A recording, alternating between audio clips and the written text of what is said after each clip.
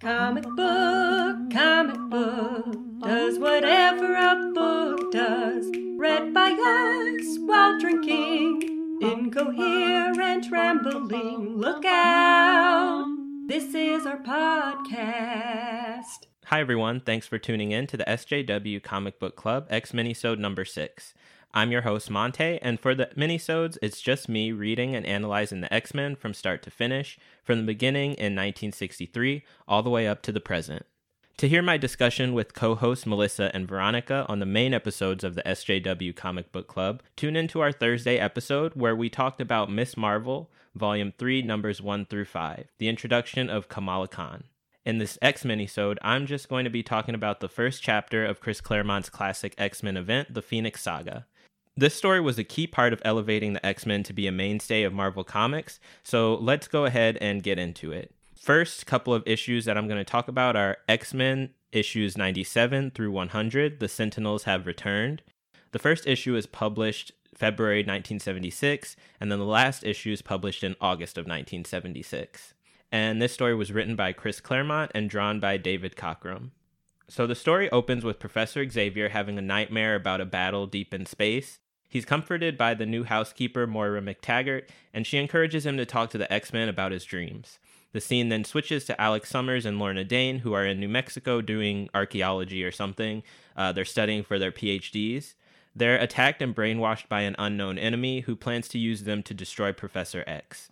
So then the scene switches to the X-Men, seeing Professor X off for his vacation to the Caribbean. However, they're attacked by Havok and Polaris, who have come for the Professor.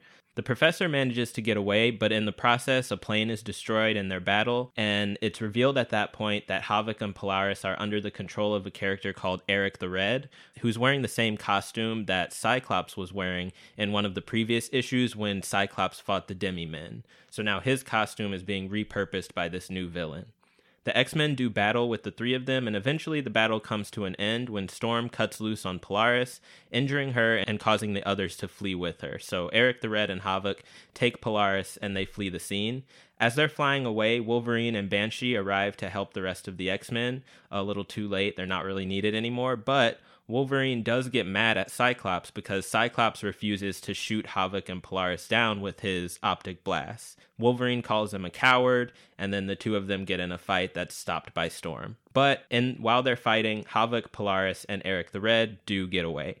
And we don't know who Eric the Red is at this point, but he is going to come back in later stories, and he is pretty important to the Phoenix Saga. So moving to the next issue, X-Men number 98, the story opens with the X-Men enjoying Christmas in New York City. However, Jean and Cyclops are attacked by Sentinels during their dinner date. The Sentinels manage to capture Jean, and they also disable Cyclops, but the rest of the X-Men show up to try to help stop the Sentinels from taking Cyclops as well. Only Storm has any luck destroying any of the Sentinels, and in the process of trying to stop the Sentinels from taking Jean and Cyclops, Banshee and Wolverine end up being kidnapped. So the Sentinels get away with Jean, Banshee, and Wolverine, and the rest of the X-Men are left behind. Professor X, who's on vacation in the Caribbean, is also captured by some Sentinels, along with his friend Dr. Peter Corbeau. Or actually, Corbeau is not captured. He's just kind of left in the water because he's not a mutant, so the Sentinels don't care about him, but they do take Professor X off.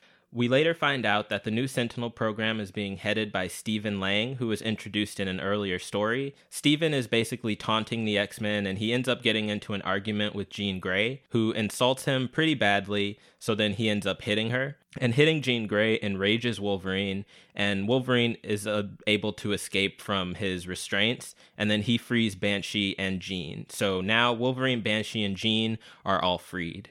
They fight their way through various goons and Sentinels, but they're eventually unable to escape because they're being kept on a space station. So they do end up breaking out of the station, but then they're just kind of left suspended in space. And obviously none of them have the ability to fly in space or direct their flight in any way. So they're just hanging out there dying. Meanwhile, Dr. Peter Corbeau, who was with Professor X when he was captured, arrives at the X-Mansion to inform the remaining X-Men that the others have been taken into space. So Corbeau has figured out where the Sentinels have taken the other X-Men, And he tells the rest of them, and they formulate a plan to go and save them. And that brings us into the next issue, where the captured X-Men are rescued from the void of space by the Sentinels. The Sentinels don't want them to die for some reason, even though Stephen Lang and the Sentinels keep saying that their goal is to annihilate all mutants, but they just keep them alive for some reason, and it's not really explained why. So then the freed X-Men continue formulating their plan with Dr. Corbo. They're going to basically go up into space in a rocket. They find out which space station the X-Men are being held on, and they're going to go up there and try to save them. It's also revealed during this time that the reappearance of the Sentinels has caused a wave of anti-mutant hysteria throughout the United States. And that's pretty indicative of like how prejudice and bigotry works in real life. Like once something happens to embolden bigots, then they just kind of come out of the woodwork. And that seems to be what's happening here. The Sentinels are a symbol of oppression of mutants, and once they reappear, it gives normal people permission to act out their violent fantasies regarding mutants. So as the X-Men prepare to launch into space, we're reminded of Storm's claustrophobia because she's very, very uncomfortable in the helmet and the spacesuit. And then Colossus also explains that he's also really uncomfortable and afraid because his brother was a Russian cosmonaut who died on a mission. So being in a rocket, being in a spacesuit, makes him think about his brother's last moments and what they would have been like, and makes him really afraid. And this is the first time that we really see any kind of characterization from Colossus other than that he's just a big nice guy. This is the first we really understand something detailed about his backstory. We also learn that there's massive solar radiation, that there's some giant solar flare that's expected to go off at any minute. So that's the excuse that Dr. Corbo is using for shooting this rocket off into space early. He's saying that the radiation is going to make it impossible for the rocket to shoot off, so we have to get it up there as soon as possible.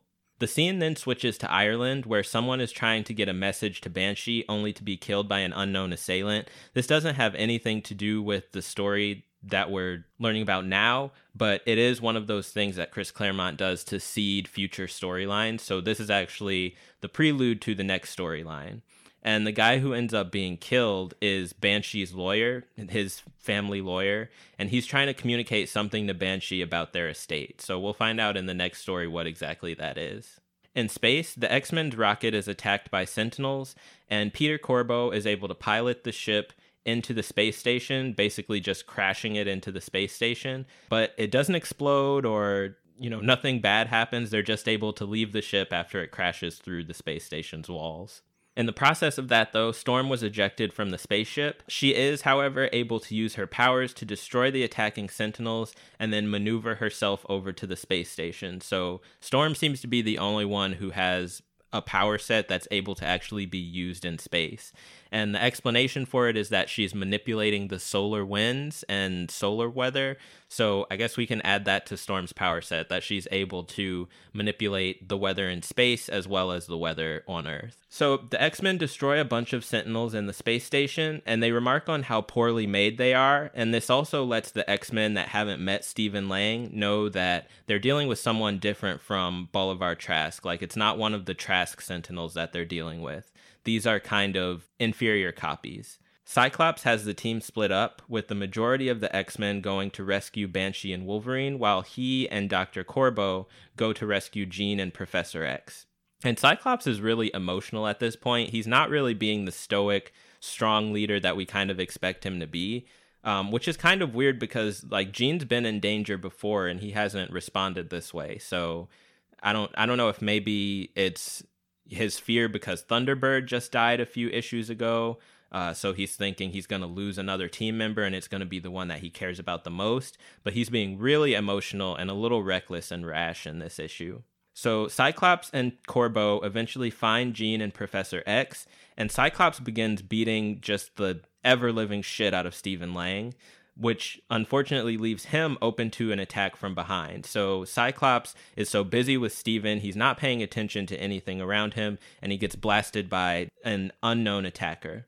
The rest of the X-Men arrive, and they find that what looks like the original X-Men are attacking Cyclops. So that goes into the final issue, X-Men issue 100. In this issue, the new X-Men are fighting the original X-Men, Eventually, the new X-Men figure out that this isn't the original X-Men at all. These are all imposters. And Wolverine ends up attacking Jean Grey, or the Jean Grey imposter, really brutally. He rips her apart with his claws, and everyone's, horrified by this because it's just an extremely brutal thing for him to do and seems kind of unnecessary at the time.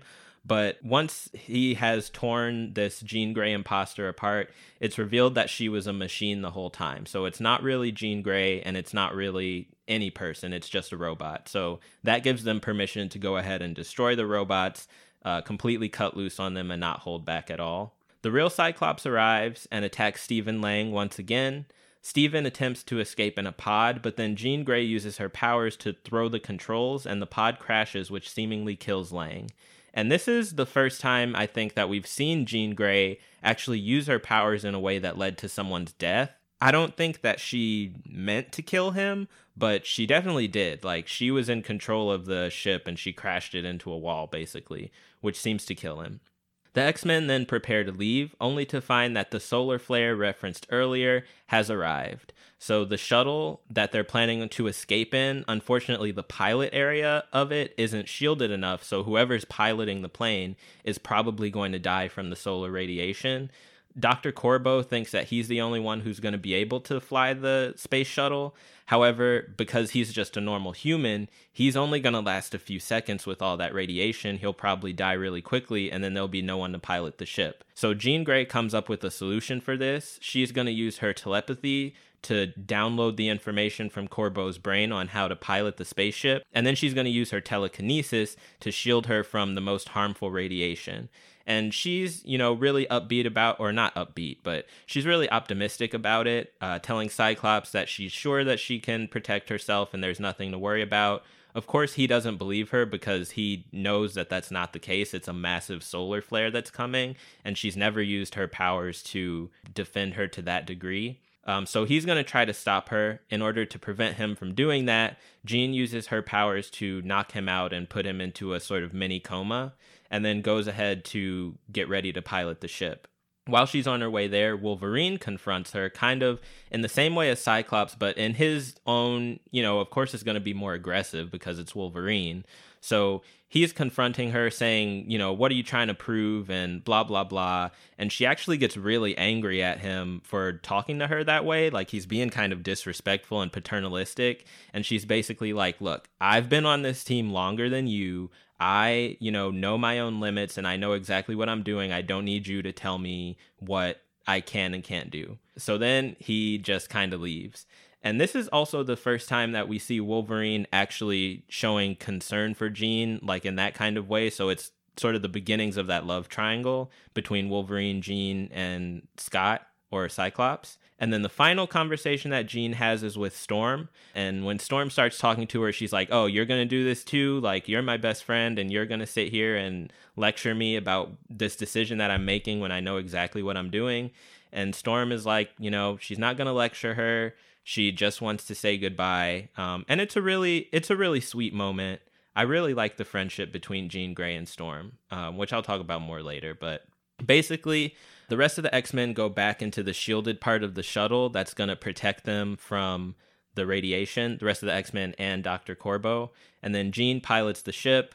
Her telekinetic shield holds up for a while, but eventually, of course, it falls apart and she's seemingly killed. The last thing that she does is she screams Scott, and it's a really impactful panel. I think the art overall in these issues is really, really great, but it's especially great, like, the way that Jean Grey is drawn when she's using her powers a little more forcefully than she normally would is really, really cool.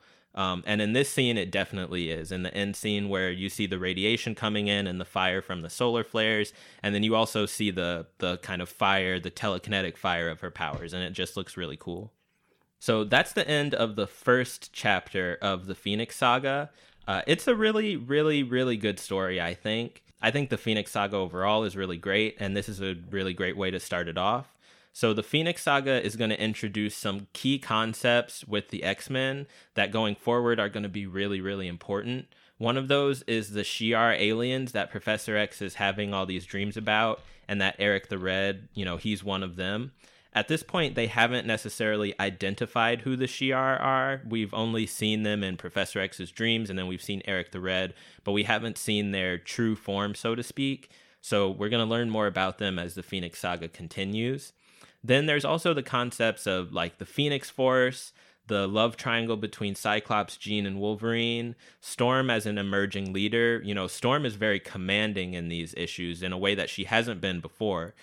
Before, Storm has been she's very kind, she's very regal, she's very gracious, but she hasn't really been commanding. In this issue, we've seen her give commands to people, even when Scott is around, who Scott is technically the leader, and they, listen to her before they would even listen to Scott. So we see Storm as an emerging leader, which eventually she does become the leader of the team. So in that way, Phoenix Saga is really important to the continuity of the X-Men. As I said before, I really like the artwork. I think it's drawn really great. David Cockrum is a really great artist, and everything from like the character designs to the backgrounds to the way that the action is drawn, it's all just very, very, very good. But the most important character in this story is Jean Grey. And Jean Grey has become a much more interesting and much more well-rounded character under Claremont's writing.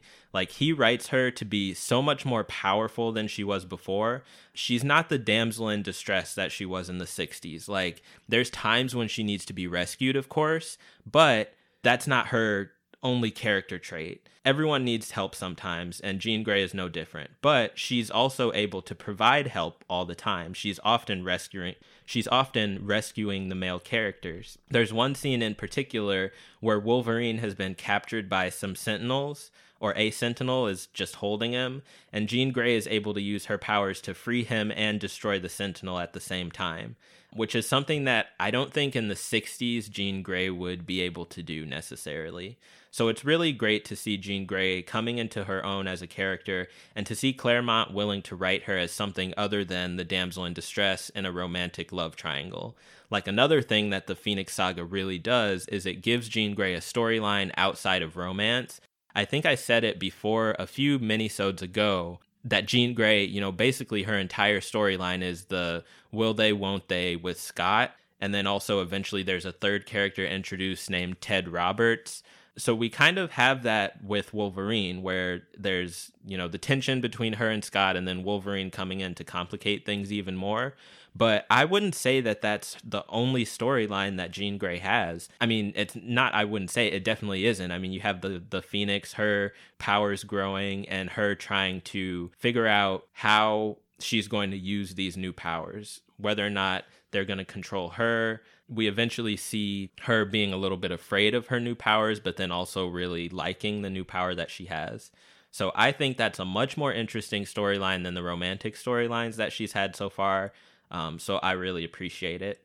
Also, Storm is very well written in these issues. We learn in, I believe it's issue 99, that she took an oath when she was a child never to use her powers to kill.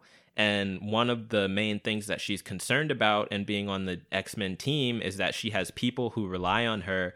And sometimes in order to protect those people, what if she has to use her powers to kill? What's she going to do in that case? And the whole way that comes about is when she uses her powers to destroy a Sentinel, and she notes, she just thinks to herself that it sounded almost human the way that it screamed. So yeah, it sets her up as a very empathetic character. She's also the first female character that's introduced that doesn't actually have a romantic storyline. She's still drawn as being very beautiful, and like Colossus, Nightcrawler, all of the males on the team are attracted to her. Colossus especially is especially protective of her, but that storyline is not central to her character. Like, it's not a romantic storyline that her character revolves around. And I really appreciate that. I know Storm is a Black woman, so there's a little bit of, like, there's a trope in fiction, sci-fi, drama, etc., pretty much every genre, where Black women a lot of times are not viewed as worthy of romance. And I don't necessarily think that that's what's happening here, because a lot of characters acknowledge Storm as being beautiful, as being smart, as being, all the things that would make her a great romantic partner. But she's not necessarily interested in her teammates that way. She's there to be a member of the team, not to be someone's girlfriend. So I think that that's really great. And I think it's great that we finally have a female character in X-Men now, in 1976, that doesn't have a romantic storyline kind of dragging her down. Last thing that I guess I'll talk about is the characters Wolverine, Nightcrawler, and Colossus. They are kind of background characters. Kind of like I said, we learn a bit more about Wolverine when we see him interacting with Jean. We see a bit of a soft side, weirdly. Not really a soft side, but like a different side to him that's a little bit softer, I guess. And Nightcrawler and Colossus are still kind of fading into the background, but we do learn more about them through the course of this story as well.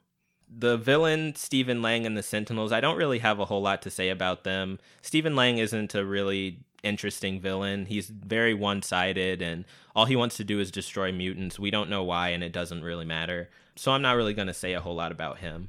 So yeah, it's a great story, and now that I've talked about it, I guess I'll go ahead and rank it. I have read and ranked 15 stories so far. At the top, I have Giant Size X-Men number 1, Deadly Genesis. At number 2, I have X-Men numbers 12 and 13, Where Walks the Juggernaut. And then skipping down to the bottom of the list, I've got at number 14, X-Men issues 54 through 56, The Living Pharaoh. And then at 15, X-Men number 65, Before I'd Be Slave, which is the worst thing that I've read so far. And I think that The Sentinels Have Returned, or the Phoenix Saga Part 1, is one of the better things that I have read. I think that I'm actually going to put this story up at the top, I think, replacing Giant Size X-Men number 1. And that's just because you learn so much more about the characters. Like, the characters are becoming so much more rich and well-rounded and well-explained. And then also just the artwork in this issue, in these issues, I really, really, really enjoy. I think it's probably the best artwork that I've seen so far, especially the action scenes. So new number 1 is going to be X-Men issues 97 through 100, The Sentinels Have Returned, or the Phoenix Saga Part 1. Even though that was only one story arc, it was really long and I had quite a bit to say about it. So I'm just going to leave it at that. Next week, I'll talk about part 2 of the Phoenix Saga. Like I said before, please check out our Thursday episode where I'll be talking to Melissa and Veronica about Miss Marvel, volume number 3, numbers 1 through 5. And that's it for today. Thanks for listening and have a great rest of your week.